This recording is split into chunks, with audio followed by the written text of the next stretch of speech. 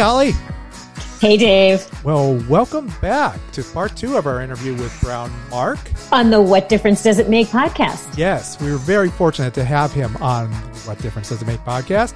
Brown Mark was in The Revolution. I guess still is in The Revolution, the bassist in The Revolution, as in Prince and The Revolution. So it's kind of cool to have that connection and to talk with him. He's very forthright, and we're thoroughly enjoying our time with him. Yeah, we're talking about his memoir called My Life in the Parochial Kingdom, which is out now.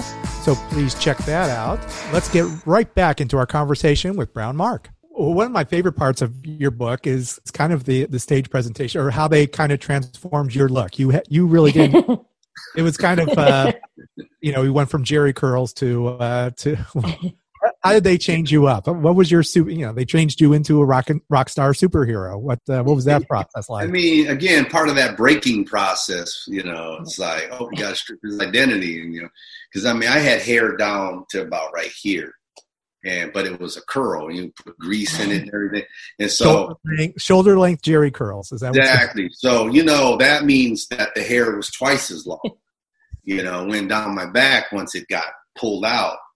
And so he just takes me to a hairdresser named Alice, which is a very funny story I tell in the book. And because I understood where a lot of Prince's humor and a lot of Morris Day's humor came from. When I met Alice, I was like, oh, okay, now it makes sense. Because this dude was funny. And, he's like, Prince brings me in there and I'm sitting in the chair and Alice is like, oh, Lord. Oh, and he's touching my hair like this. And I'm like, who is this dude, right? And he's like, oh, my God, it's Prince. Oh, my God, these cuckabees. I don't know what you want me to do with these. And he had this really funny voice. And Prince and Morris is sitting in the seat laughing. And Prince is like, just, give him a relaxer. I didn't know what a relaxer was. So I'm just sitting there and he says, okay, I'll do something with this. And he puts all this white cream in my head and it's burning. And I'm like, this is burning. And Prince and Morris are cracking up. My head's on fire. They're laughing. And then, so he takes me over to the bowl and he rinses me off. And then, he's combing through my hair and it's like, I look like a woman. I mean, he's combing my hair like, Mama combs grandma's hair, and he's brushing through it. I mean, I was just like, what am I going to do with this? Tie it in a ponytail? I mean, I didn't know what to do with it. And I go home. I wake up the next morning because I don't know you put a wrap on it. I don't know none of that. And so it's like all tangled up. And I look like I stuck my finger in a light socket. I look like Don King on steroids. Seriously. And my mother screamed because she thought an intruder was in her house. She thought a crazy man was in her house. But that's my transformation story, So what did you do with it? I put a hat on. I didn't know. Yeah, I had no clue how to maneuver it. And he didn't teach me anything about it for months. Now, when we did the first video, when we did the controversy video, he came in with some scissors. Oh. He just starts, he doesn't ask. He just comes in and says, let me just fix this.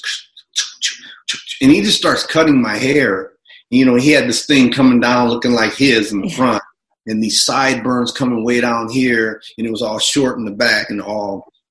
And I was like, oh my gosh, I look crazy. I look absolutely crazy.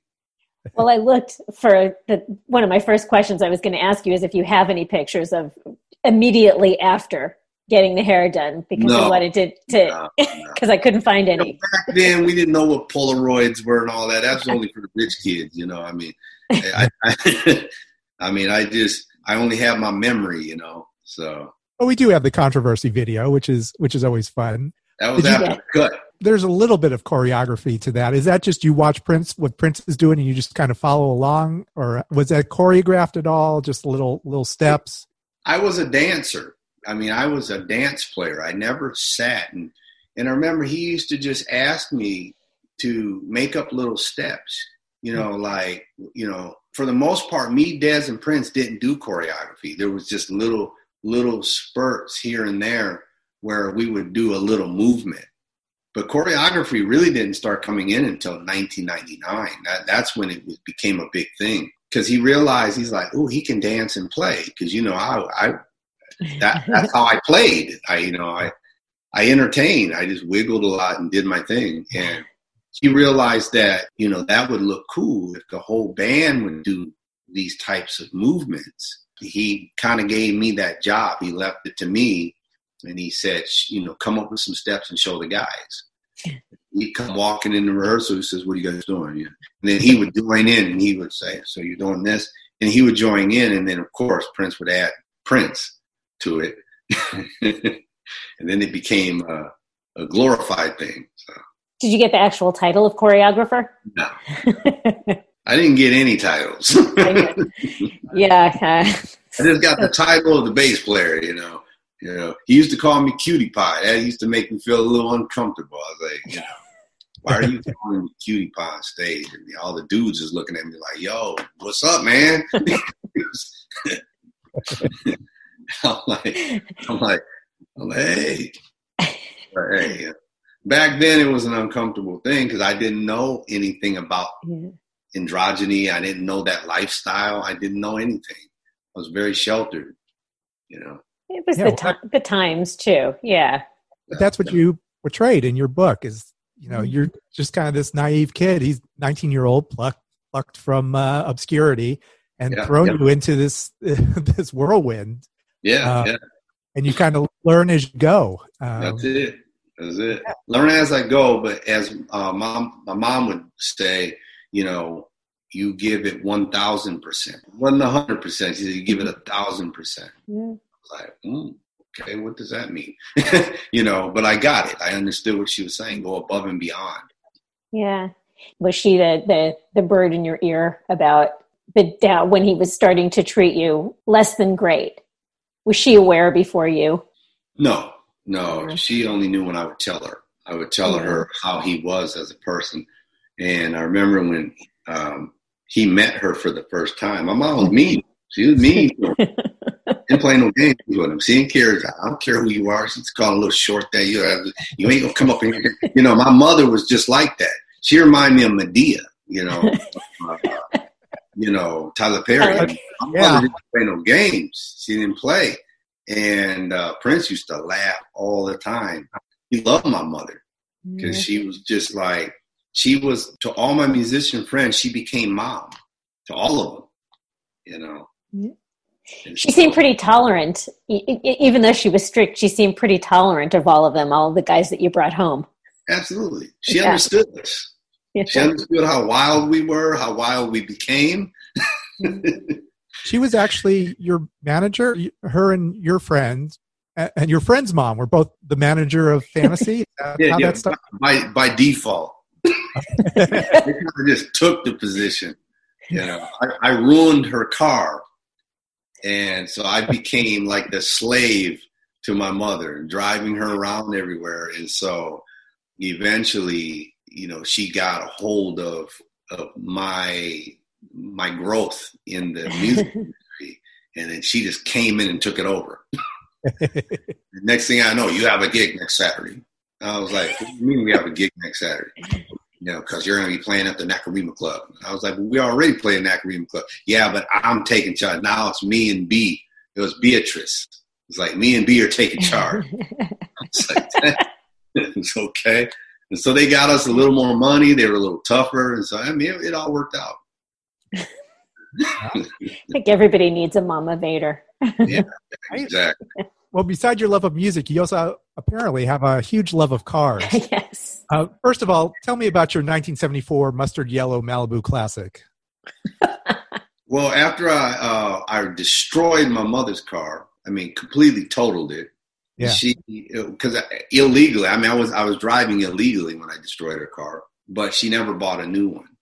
And I had earned her trust back, and I told her that I needed a vehicle. I needed to get around. And so she said, well, she taught me how to go buy a car. And she said, I'll co-sign for you if they need it. She didn't go with me. She just taught me what to do. I went into the dealership myself and I purchased my first car. And they said, well, we're going to need a co-signer for you. And I was such a hustler. And then I had a job at the Pancake House. I mean, I had steady income. I had it all. Didn't know what credit was. Didn't know what any of that was. But I knew that I had what I needed. And I went in there and I sold myself to the dealer. And they gave me the car and gave me the loan. And my mother came in and co-signed. Whatever that meant at the time, you know, yes. I don't know what that was, but I was like, oh, I get to drive this off the lot. Yeah. So here I am, a 16-year-old kid with a car. I was one of the only kids in the neighborhood, you know, that had a newer car. So, you know me, I'm putting the rims on. I got curb fillers and I got dice hanging down, killer stereo system. I mean, I totally decked this thing out. You know, I became one of the cool kids. So that was the first car. Yeah, that was my first one. And of course, you name all your bands after cars. You got that's true. Maserati. You had what was it? The girl group was Mercedes. Mercedes. What are you driving now? What's your drive baby? Cadillac. I drive a Cadillac. I never thought I would be driving a Cadillac. You know. Look at you. Yeah, but you know what? I love them. Yeah, I drive the SUV, and it's just a great car. And when I took it for a test drive, I was like, you know what, okay. Because I was an Acura man. I drove the Acuras. But then I went from Acura to Cadillac. So that's where I'm at right now. That still seems pretty toned down from what you had been driving. Oh, yeah. Hey, you know what? I learned in life that my manager used to always tell me, you got to stop buying these cars. I mean, I had Ferraris and fancy Jags and he said they're dead assets. And I never understood what that meant. And as I started losing money and losing dead assets, I realized, okay, they don't give you any money back, but yet they deteriorate and their value goes down. So I started to learn as I got older what that meant. Now I'm smart enough to realize that, I would love a two-seater. I love the new Corvettes, but I've owned 4 Corvettes. I already know what that's about and what it felt like. I don't need to buy another one. Yeah. I need something that's practical and it works. Wow. Okay. That comes with age, for sure. Exactly. Damn, it sucks growing old and learning these things. I wanted to find out how you ended up in Atlanta. That's a long story. But the long story short, my sister has MS and she wanted to move away from the Bay Area. But because of her insurance, she can only move into certain states that carried that particular insurance. Atlanta was one of the states. Mm-hmm. And so she was like, she came here to visit a couple of times. She said, I think I want to move to Atlanta. So I knew that, I know how my sister is.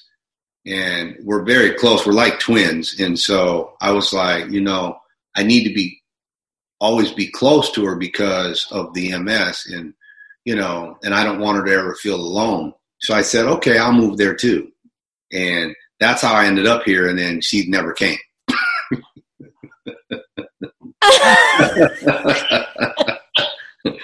I was like, I'm going to wring your neck, but I love her. She's like my partner, man, partner in crime.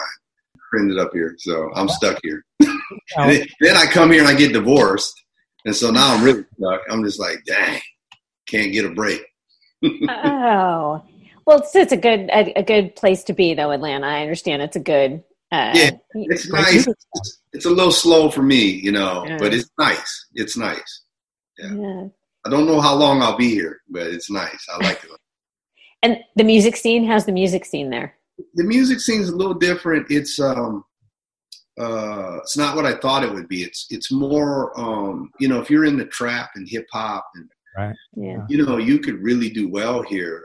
For what I do, it's a rougher go at it, but I'm still working it. I'm working the scene.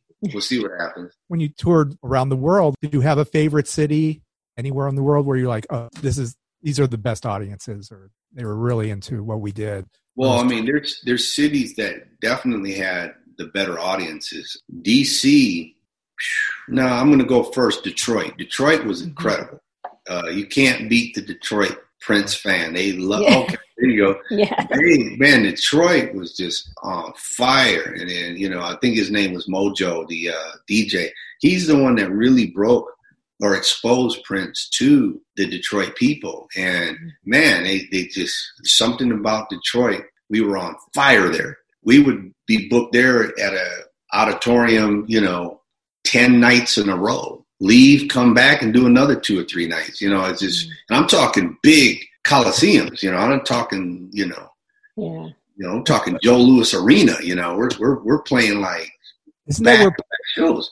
Isn't that where Purple Rain the tour started there? Yeah, Joe Louis. Yeah, I remember when we were watching MTV, they had that was, they had like his first, I remember they were playing his shows at Joe Louis, and that was phenomenal. Yeah, we were there, man. We were there for over a week and left, came back for another week. So then we went to DC, man, same thing, DC, but not like Atlanta, but DC was another, I think we did 10 nights in DC, big places, packed, sold out. And then Houston, Texas. Houston was on fire, man. They loved them some Prince down in Houston. So those would be like my top 3 cities as far as Prince fandom. They love Prince in those 3 cities. Amazing. And you also tell how during the Purple Rain tour, you were during sound checks, you were working on Prince has already moved on practically. You're doing the Around the World in a Day type sessions. Was that surprising as to the direction he was headed? During the Purple Rain? Yeah. Yeah, we were already he was on this Beatles kick. You could always tell where Prince was going by his clothing. Yeah, from the 1999, he was into the whole Elvis Presley, our collars were way up here and, everything was big and it was very Elvis-y, but glitzy with the purple and glam and all that. And then Purple Rain was, of course, about the movie. And it was a kind of a spin-off from the 1999, a more glorified look. But then all of a sudden he's got the bangs, short hair, and I'm like, dude, what are you doing? What are we getting into here? And next thing you know, he's trying to put me in hip huggers and bell bottoms. I'm like, dude, I ain't wearing hip huggers. And he tried to put me in hip huggers. I mean, like the ladies be wearing, where with the little chain over my waistline. And I was like, dude, no, I'm not built like you, Prince. You can't put me in that. I'll be looking a little crazy out here. And so, we were back and forth, and he did get me in them, but they had a waistband, but so that was this whole Beatles thing, he was going for. Yeah. And then after that, when we did the Around the World in a Day, we were already now working on Parade. So he was always about a year and a half in front of the next project. All right, we're going to stop it right here. We are still talking with Brown Mark of The Revolution, as in Prince and the Revolution, and we will be right back. I'm Christy. And this is Josh. And we are The Mountains and the Sea. It's a podcast about Prince and his vast musical output. We look at each and every Prince album. And ancillary material like fashion, videos, related artists, B-sides, remixes, outtakes. We choose a high, the mountain, a low, the sea, and a time capsule. Yeah, those are her dumb rules, not mine. Josh is a Prince superfan and has been since long before I met him. That's right, and I pulled Christy over to the purple side with my wit and my charm. The music helped. Join us every other week, anywhere you get your podcasts, and happy purple listening, friends.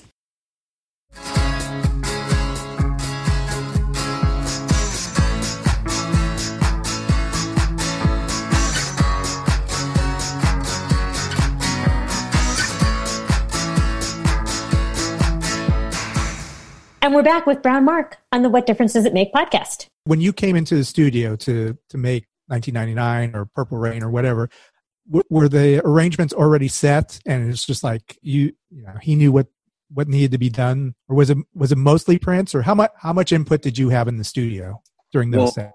I didn't start having any input until after 1999. 1999 was when he started bringing me into the studio, but our voices were so similar behind the mic. I was never a lead singer. I didn't know how to lead sing, and so I didn't develop that until like Motown days. And, right. I had this like Alvin the Chipmunk thing going on where, my voice was way up here, so that's all development. But when he wrote a song in, the 1999 song, my line was "Sky was all purple, there were people running everywhere." That's my line. And because he sang it, I already knew what it was supposed to sound like, so I didn't have to second guess it. I just sang it. And then he goes, "Whoa, you sound like me." And he says, "Okay, we'll do something different." And so he would give me a different part. He'd go. And so that was that. I never sang in the studio again because he could just sing all my parts because I sounded just like him. I sound just like him. And so he was like, he didn't need me. And then I wasn't doing bass lines until we started working on the Purple Rain stuff. And so when Purple Rain came about, he pretty much gave me my freedom because by then I was molded. I was what he wanted. He built the machine, and I knew exactly what he wanted all the time. So Computer Blue, he never said, "Okay, here's the bass line." No, he'd come up with something, And so for me, it was really easy because I had that free reign. Gotcha. Yeah.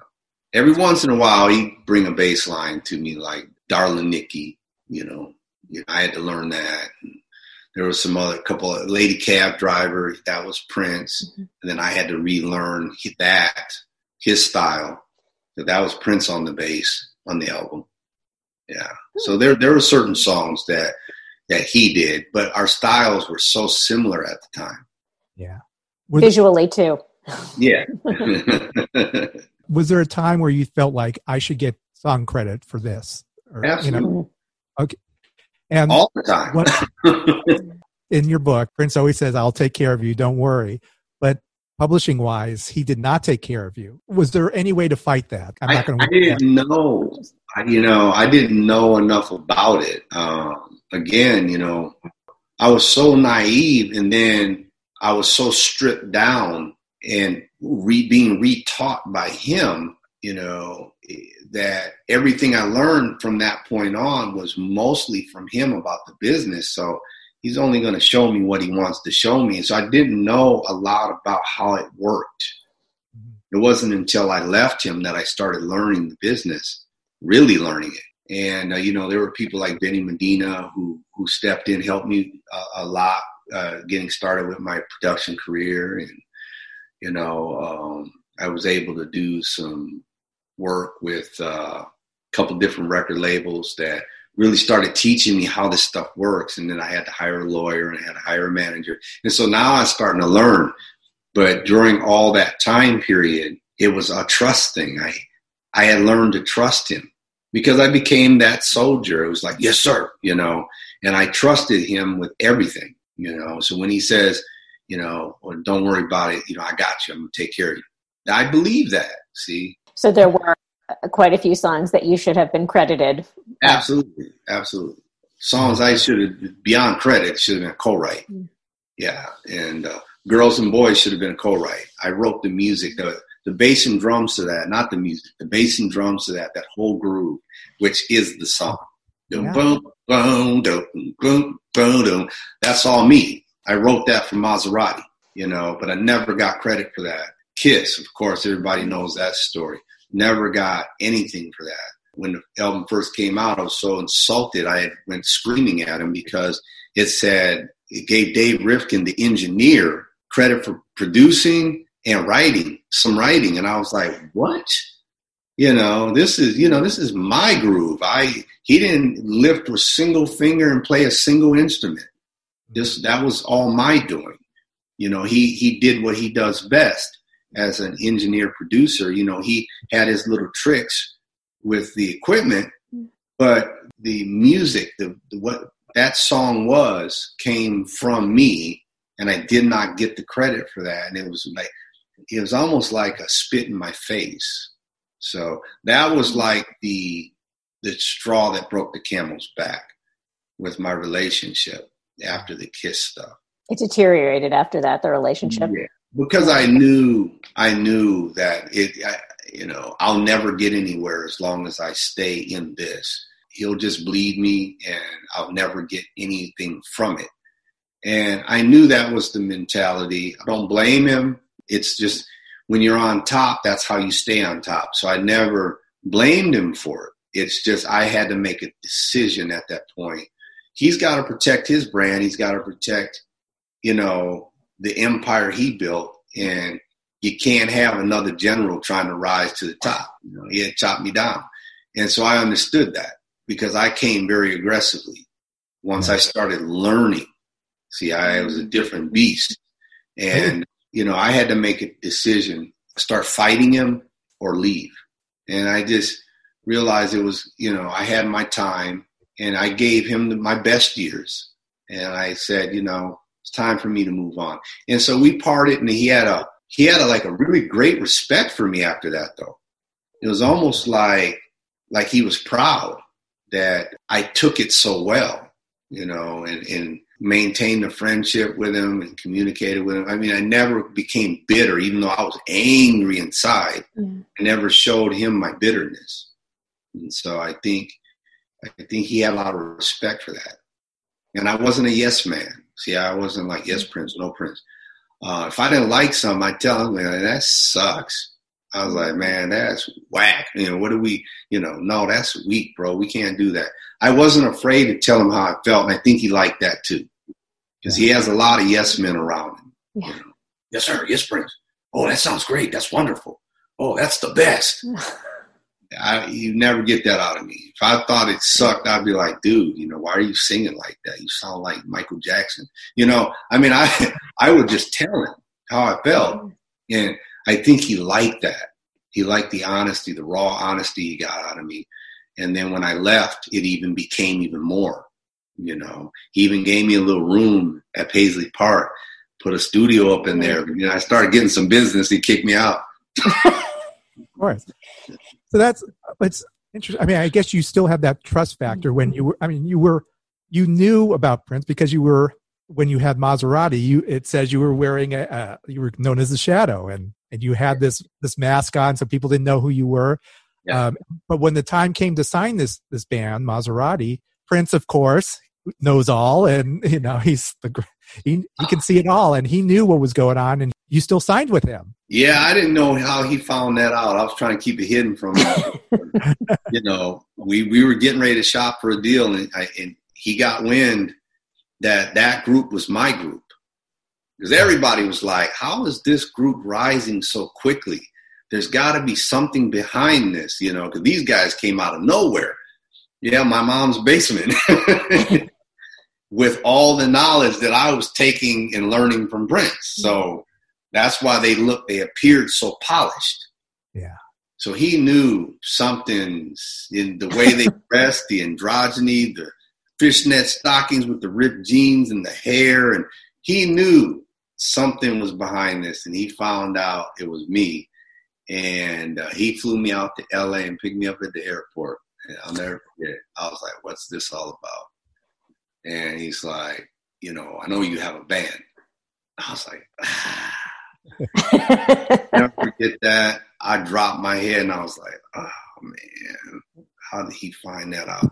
And then he goes, look, he says, us brothers need to stick together. I know you have a band. We need to stick together. And he gave me this whole spiel, and I was just like, and I fell for it. And I was real reluctant. My manager was mad at me. He's like, this is a mistake, Mark. This is a mistake. But for me, I was just like, that loyalty thing, I don't know. I guess he had broke me down so far, and I'd become such a soldier that I was still, I had that loyalty, he'd say, attention. And I'd be like, oh, no, and I still had that kind of thing that, yes, sir. When he told me that, we should stick together, and he said, don't worry, I'm going to make sure it's right and blah, blah, blah. I was just like, okay, this one more time, let me give him this shot, the benefit of the doubt. And it was the biggest mistake of their career for me to sign with Paisley. Yeah. Yeah, it's kind of like a lost classic. I still hear people talk about the band and, what could have been one of those, what could have been. They would have been the Black Guns N' Roses. Absolutely. They were on fire. That group, no matter where we went, no matter where I booked them, they were on fire.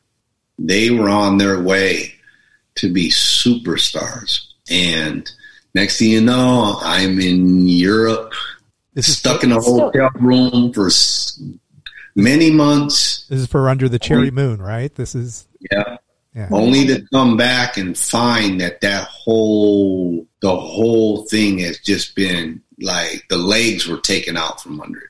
And I had to figure out how to patch that back together. It was the group was in shambles, and it was almost like they lost their leader because I was nowhere around. And they started calling themselves Prince's Band. They started doing interviews, and they're telling people that, Prince found us at this and this, or I went to school with them. And, and I was like, I'm hearing these interviews, and I'm like, what is going on? So it took me a lot that's my next book. My next book is going to be The Rise. It's called After the Rain. Nice. And it's from after Purple Rain moving forward to today. Oh, good. Yeah. Glad that's in the works. Yeah. It's called After the Rain, and there's going to be a whole chapter, The Rise and Fall of Maserati, because that's a story within itself that's going to blow people away. Because, man, I ain't never been that close to success than with them. I could just feel it. We were like right on the cusp. Prince kept you in Europe. I know I want our listeners to read the book, for more of the Maserati story, but he kept you in Europe away from the band intentionally. We had them in LA staying in hotel rooms at my expense. A bill being racked up, not only just the hotel bills, but the cartage fees, the studio fees, the limo rides, everything, the per diems. And all of this was racking up against me. I didn't even know they were there. And so a lot of stuff happened during that time period that I found out about. Not just with Maserati. I mean, some of my other groups too, man, just some real, just underhanded stuff, and I was like, wow, what is this a coup to destroy Brown Mark? Because, and I'm not just talking about the Purple Camp. I mean, I was dealing with stuff. Yeah. I was putting out fires with all kinds of other things that I was doing. Giorgio Alentini, I don't know if a lot of people remember him, but, I financed this guy and moved him in my house and took him off the street. And next thing I know, he got a record spinning on the radio, and I'm driving down the street, and I'm like, wait, what just happened here? And so I started really quickly learning crash course in how cutthroat this business is. Crash course for me. That was my wake-up call. So that's my next book. Yeah. I mean, be first in line. In your mind, was there a reason that Prince pulled the plug on Maserati, or? Well, Prince didn't pull the plug on them. But what happened was, I think it got to a point where it just didn't benefit him. And so he just let it go. He tried to do his thing, but they were loyal to me. Like he broke me, I broke them. Yeah. I broke them down. Their loyalty to me was solid. So he could not do what he wanted to do with them. So he tried to start taking them apart, try to form a group called with Tony Lamont, who later passed away.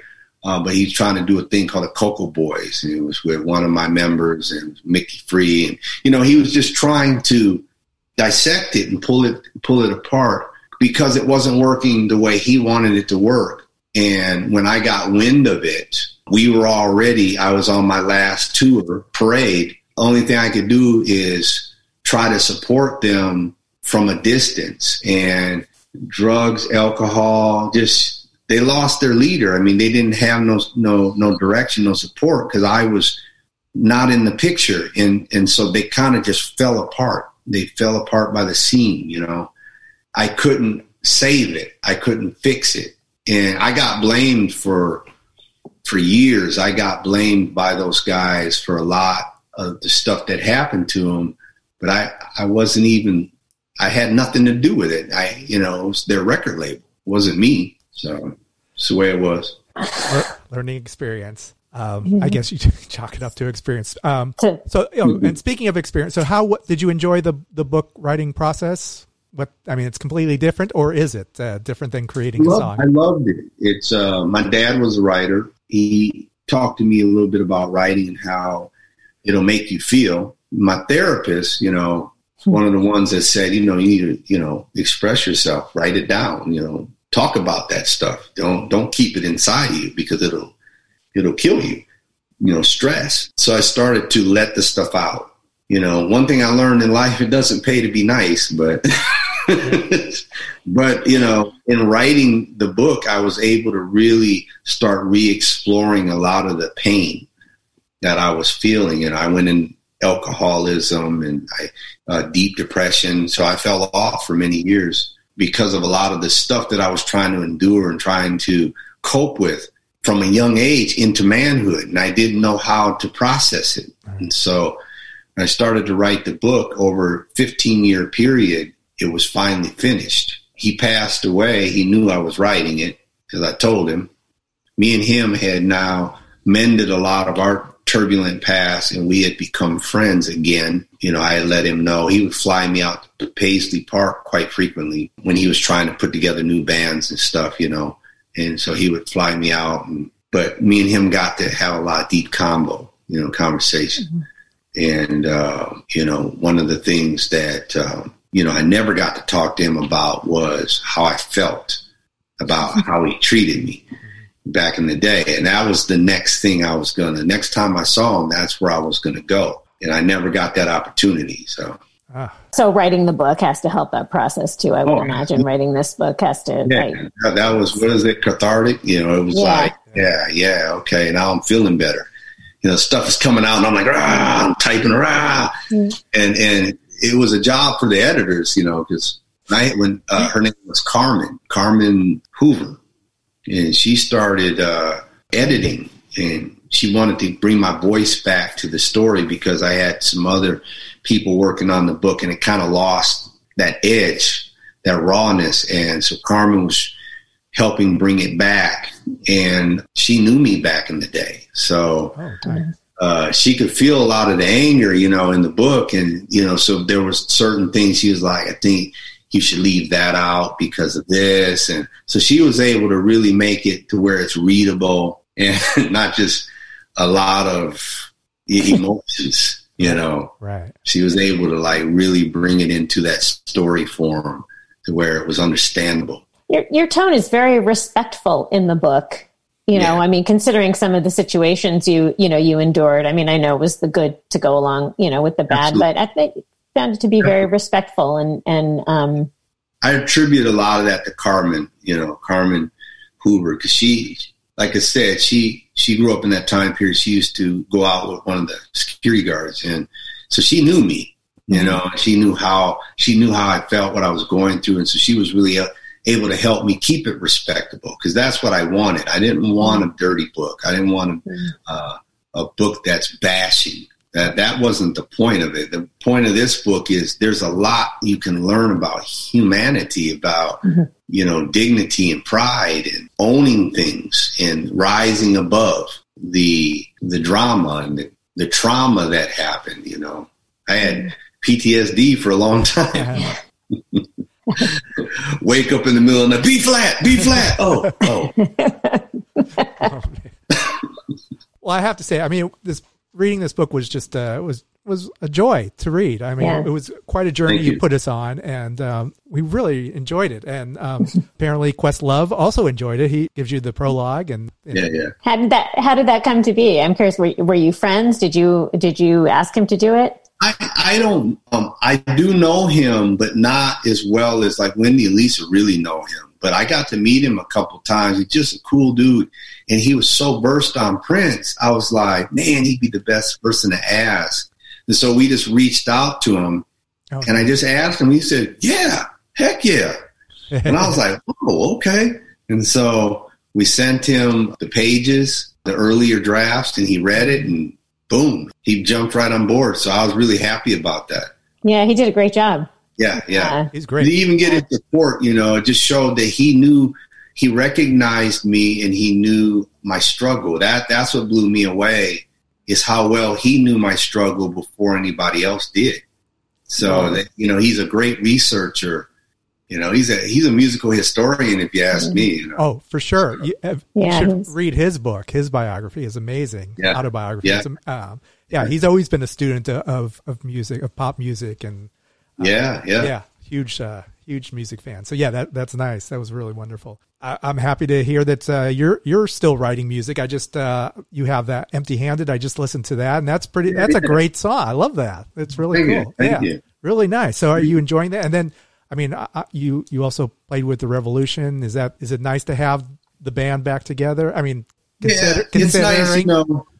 It's nice to be back in the music industry. I was coming back about 2014.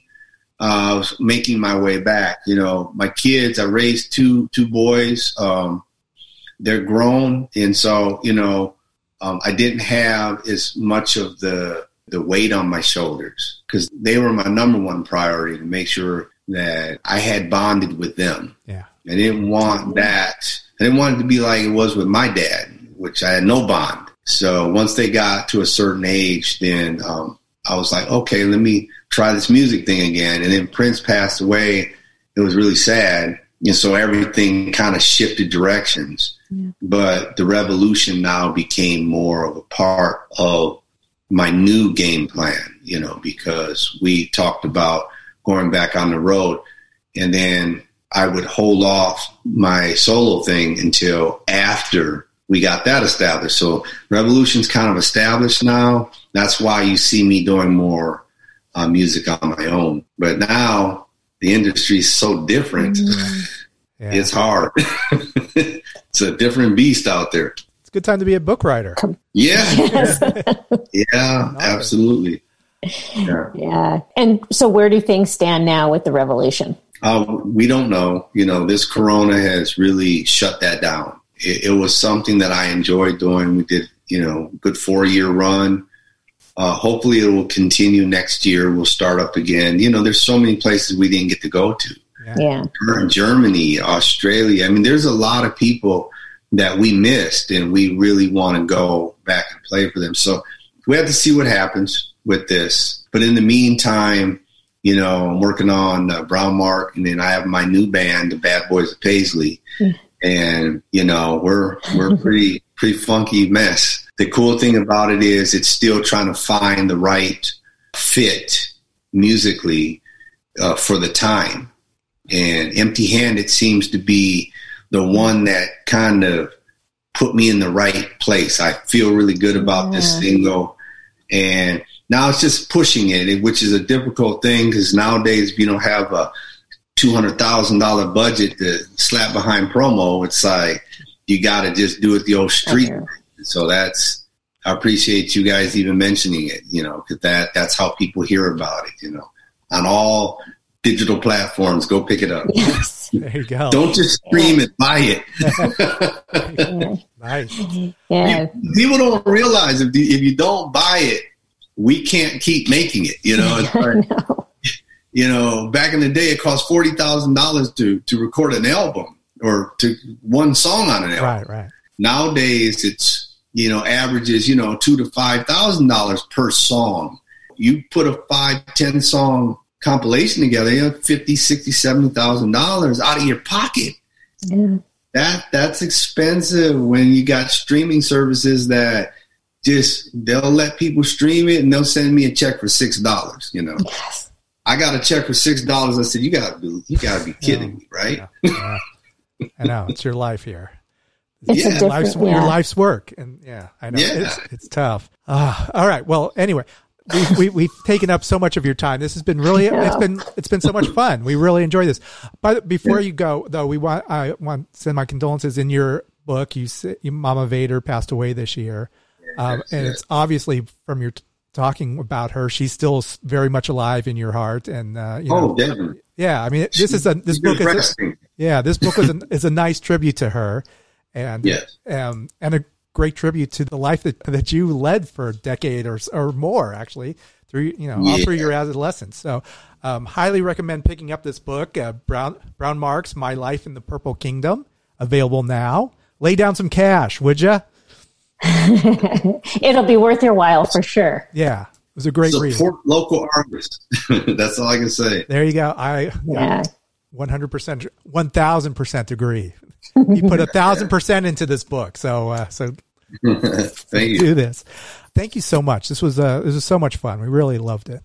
Thank you for joining us. Yeah, thank you for having me. I enjoyed it. Come back for the next book. Yes, absolutely. Yeah, the next book, and then I got a fiction book that I'm writing based on childhood fantasies, and it's almost like a Harry Potter type thing, but it's really cool. Spectacular. Oh, fun! Wow. I know. He's got a second. It's almost like the Sandlot kids, you know what I mean? Or the Rat Pack, or what do they call them? Brat Pack. I mean, it's a really cool concept for a story, and it's based on a true story, but it's pretty awesome. Yeah, you guys are going to like that one. This is great. I love it. I'll be first in line. I love it. Second career. Well, again, thank you so much. This was, I loved it. And we look forward to hearing everything else from you. So please stay safe. All right. Yeah. Keep enjoying Atlanta for the time that you'll be there. Yeah, absolutely. Yeah. And just so people know too, people don't know how to get in contact with me, everything is on brownmarkofficial.com. Perfect. Everything. Oh, excellent. Thank you. Social media, everything. You could tap in from there. That could be kind of like the gateway. We will lead people there. That'd be great. We will. Absolutely, on our social media. Thank you. All right. Thank you. You guys take care. Yeah. All right. Bye. Peace. Bye. Okay, so that was a lot of fun. I mean, come on. Wow. Yes. We're talking to a guy from the Revolution, Brown Mark, author of My Life in the Purple Kingdom. He's got a lot going on. If you're interested, as he mentioned on our podcast, but please tell me again, where can I find Brown Mark info? You can find anything on Brown Mark, including, links for the book, and you can check out his new music at brownmarkofficial.com. And you can also check out everything about What Difference Does It Make, the podcast, at wddimpodcast.com. Also, social media, we're pretty good on that. Holly's good on that. What we got? Where can you find us? So you can find us on Facebook at WDDIM Podcast, or you can just search for What Difference Does It Make podcast. But make sure you include podcast in there. Exactly. You can find us on Instagram at WDDIM Podcast, and same for Twitter. And now you can check us out on YouTube. We'll be posting little clips and audio bursts. Yeah, fun stuff. It's new, so check it out. Yeah, it is fun, and we keep it all 80s. And I'm sure during this week we will post a lot of print stuff and a lot of Brown Mark. So there's always something going on. So please subscribe, give us great reviews, and we will love you forever. So until then, this is Dave. This is Holly. Check you later. Over and out.